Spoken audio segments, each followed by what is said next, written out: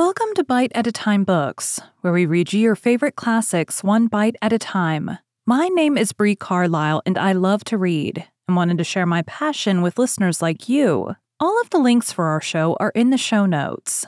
Today we will be continuing The Three Musketeers by Alexandre Dumas. Chapter 59. What took place at Portsmouth, August 23, 1628? Felton took leave of my lady as a brother about to go for a mere walk takes leave of his sister, kissing her hand. His whole body appeared in its ordinary state of calmness. Only an unusual fire beamed from his eyes like the effects of a fever. His brow was more pale than it generally was. His teeth were clenched, and his speech had a short, dry accent, which indicated that something dark was at work within him.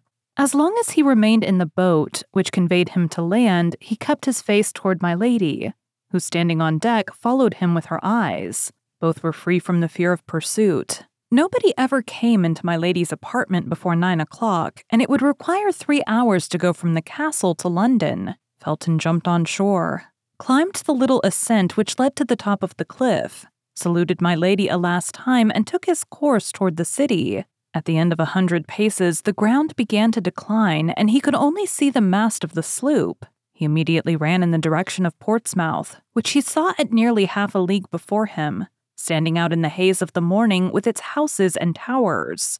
Beyond Portsmouth, the sea was covered with vessels whose masts, like a forest of poplars despoiled by the winter, bent with each breath of the wind. Felton, in his rapid walk, reviewed in his mind all the accusations against the favorite of James I and Charles I, furnished by 2 years of premature meditation and a long sojourn among the Puritans. When he compared the public crimes of this minister, startling crimes, European crimes, if so we may say, with the private and unknown crimes with which my lady had charged him, Felton found that the more culpable of the 2 men which formed the character of Buckingham was the one of whom the public knew not the life. This was because his love, so strange, so new and so ardent, made him view the infamous and imaginary accusations of my Lady de Winter as through a magnifying glass. One views as frightful monsters atoms in reality imperceptible by the sight of an ant.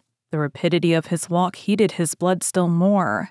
The idea that he left behind him exposed to a frightful vengeance, the woman he loved, or rather whom he adored as a saint, the emotion he had experienced, present fatigue altogether exalted his mind above human feeling. He entered Portsmouth about 8 o'clock in the morning.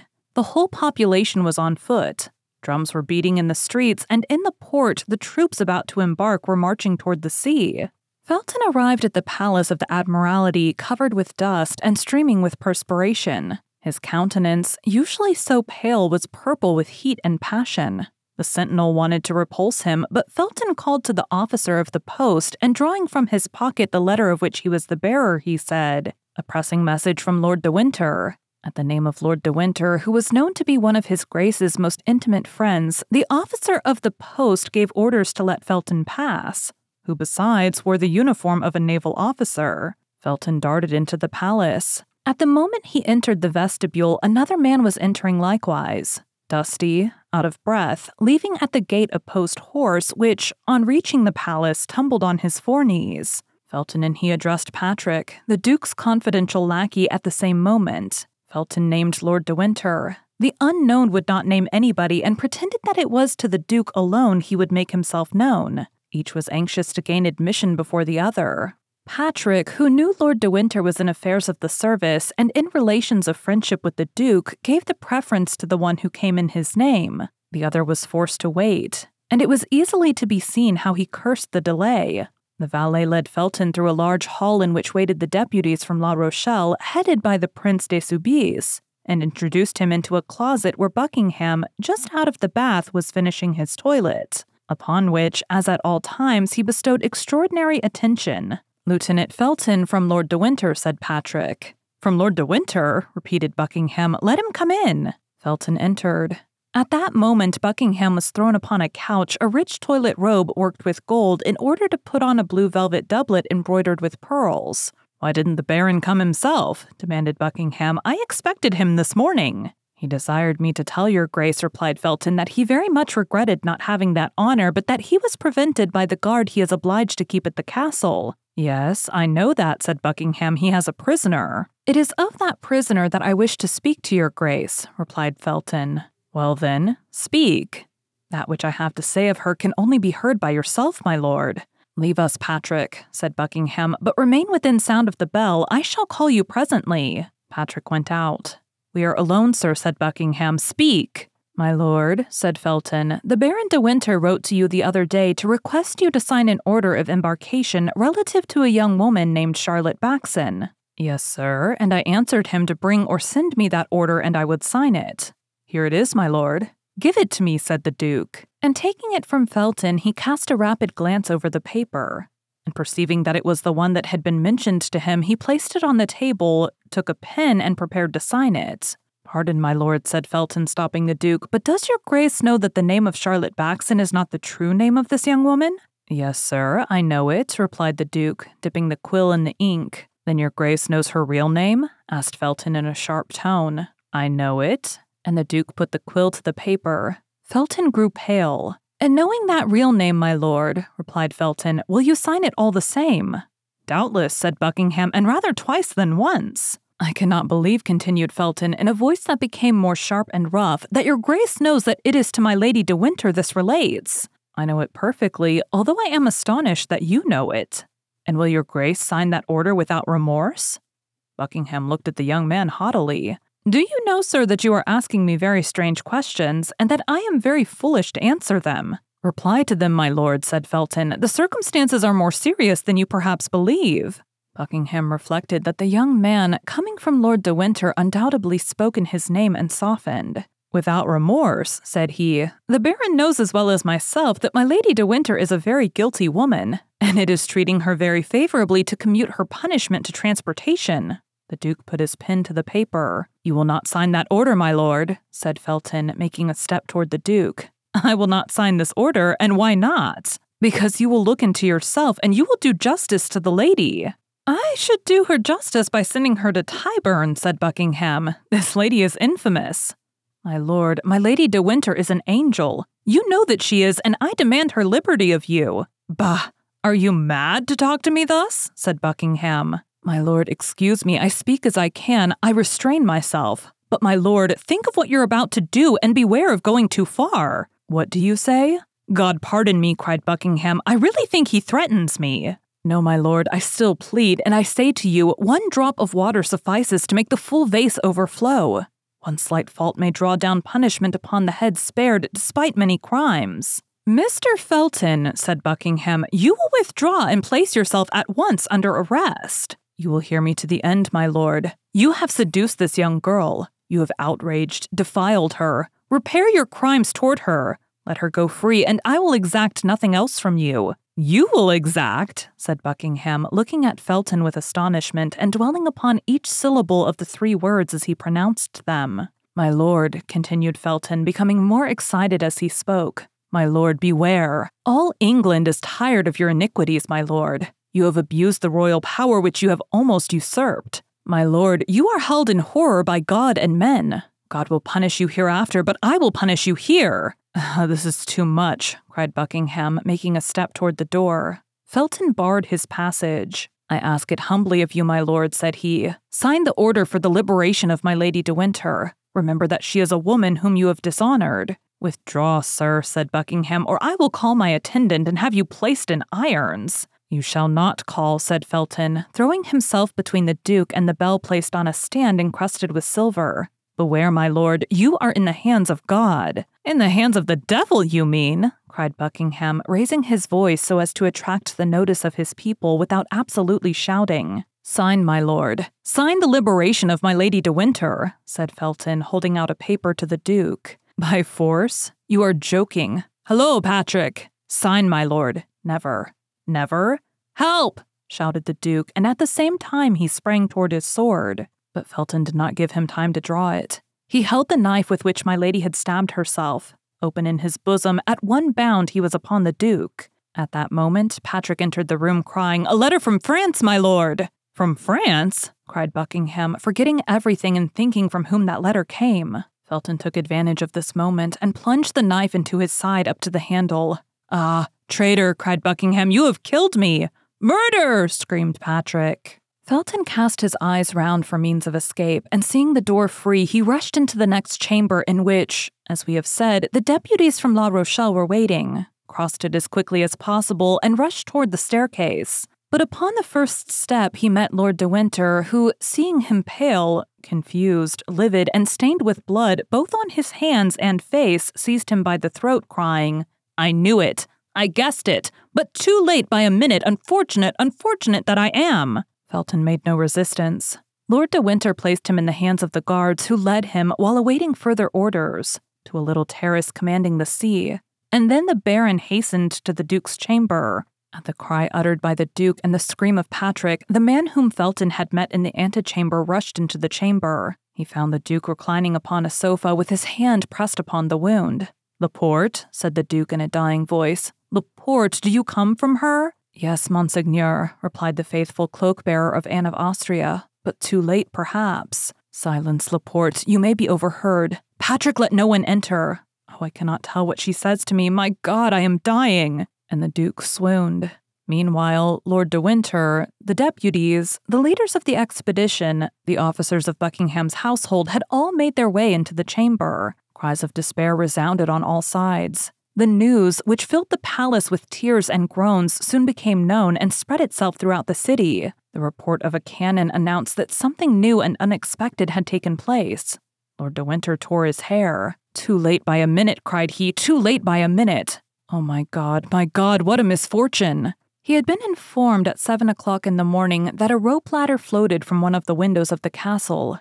He had hastened to my lady's chamber, had found it empty, the window open, and the bars filed, had remembered the verbal caution D'Artagnan had transmitted to him by his messenger, had trembled for the Duke, and running to the stable without taking time to have a horse saddled, had jumped upon the first he found, had galloped off like the wind, had alighted below in the courtyard, had ascended the stairs precipitately, and on the top step, as we have said, had encountered Felton.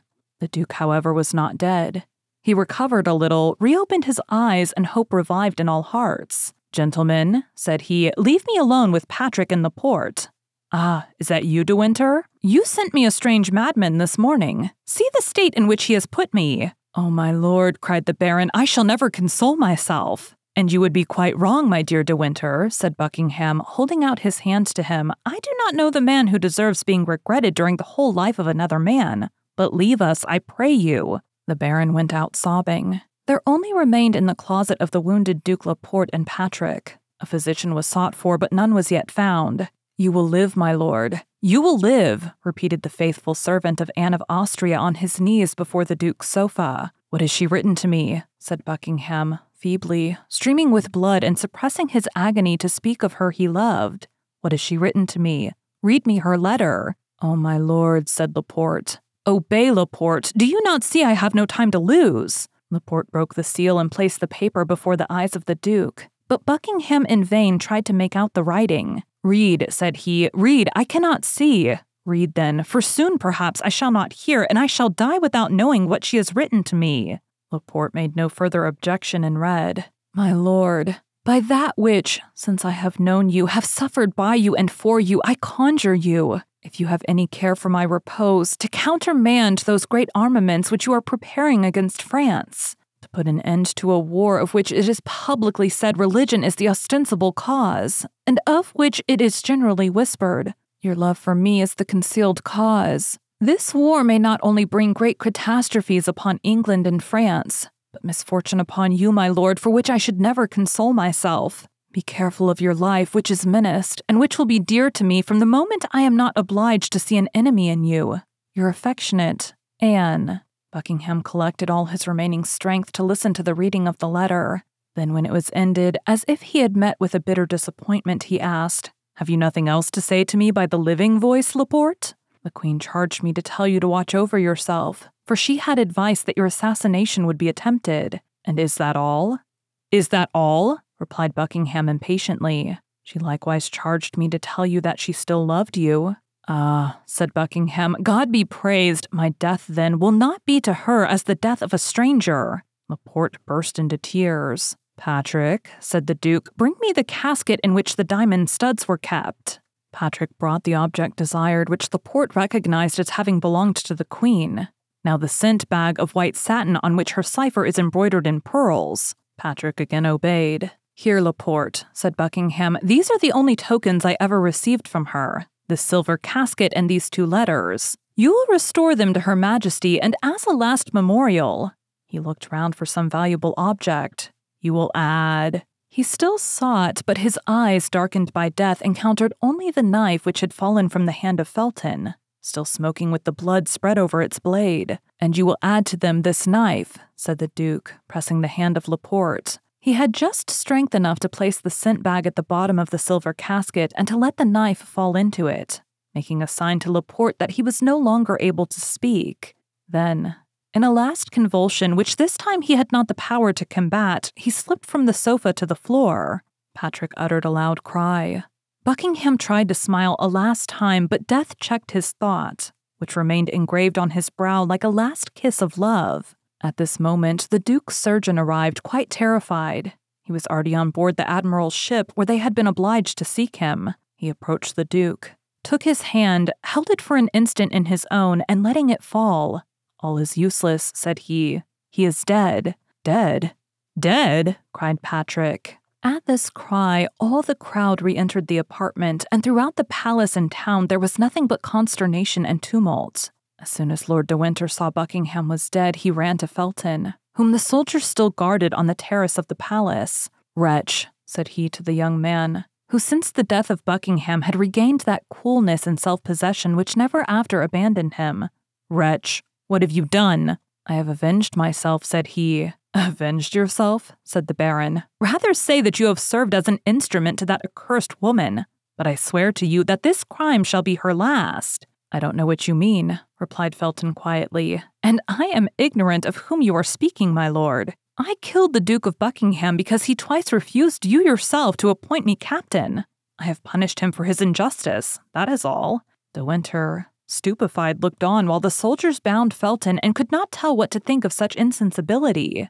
One thing alone, however, threw a shade over the pallid brow of Felton. At every noise he heard, the simple Puritan fancied he recognized the step and voice of my lady coming to throw herself into his arms, to accuse herself and die with him.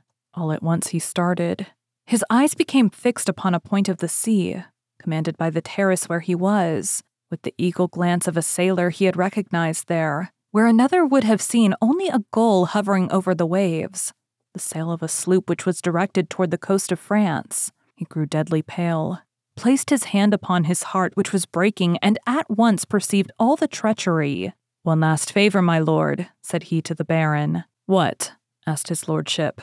"What o'clock is it?" The Baron drew out his watch. "It wants 10 minutes to 9, said he. My lady had hastened her departure by an hour and a half. As soon as she heard the cannon which announced the fatal event, she had ordered the anchor to be weighed. The vessel was making way under a blue sky at great distance from the coast. God has so willed it, said he, with the resignation of a fanatic, but without, however, being able to take his eyes from that ship, on board which he doubtless fancied he could distinguish the white outline of her to whom he had sacrificed his life. De Winter followed his look, observed his feelings, and guessed all. Be punished alone for the first miserable man, said Lord de Winter to Felton, who was being dragged away with his eyes turned toward the sea. But I swear to you by the memory of my brother whom I have loved so much that your accomplice is not saved. Felton lowered his head without pronouncing a syllable. As to Lord de Winter, he descended the stairs rapidly and went straight to the port. Thank you for joining Bite at a Time Books today, while we read a bite of one of your favorite classics. All of the links for our show are in the show notes. We are part of the Bite at a Time Books Productions Network. If you ever wondered what inspired your favorite classic novelists to write their stories, what was happening in their lives or the world at the time, check out Bite at a Time Books, Behind the Story, Tuesdays wherever you listen to podcasts. Again, my name is Brie Carlisle, and I hope you come back tomorrow while we take the next bite of The Three Musketeers.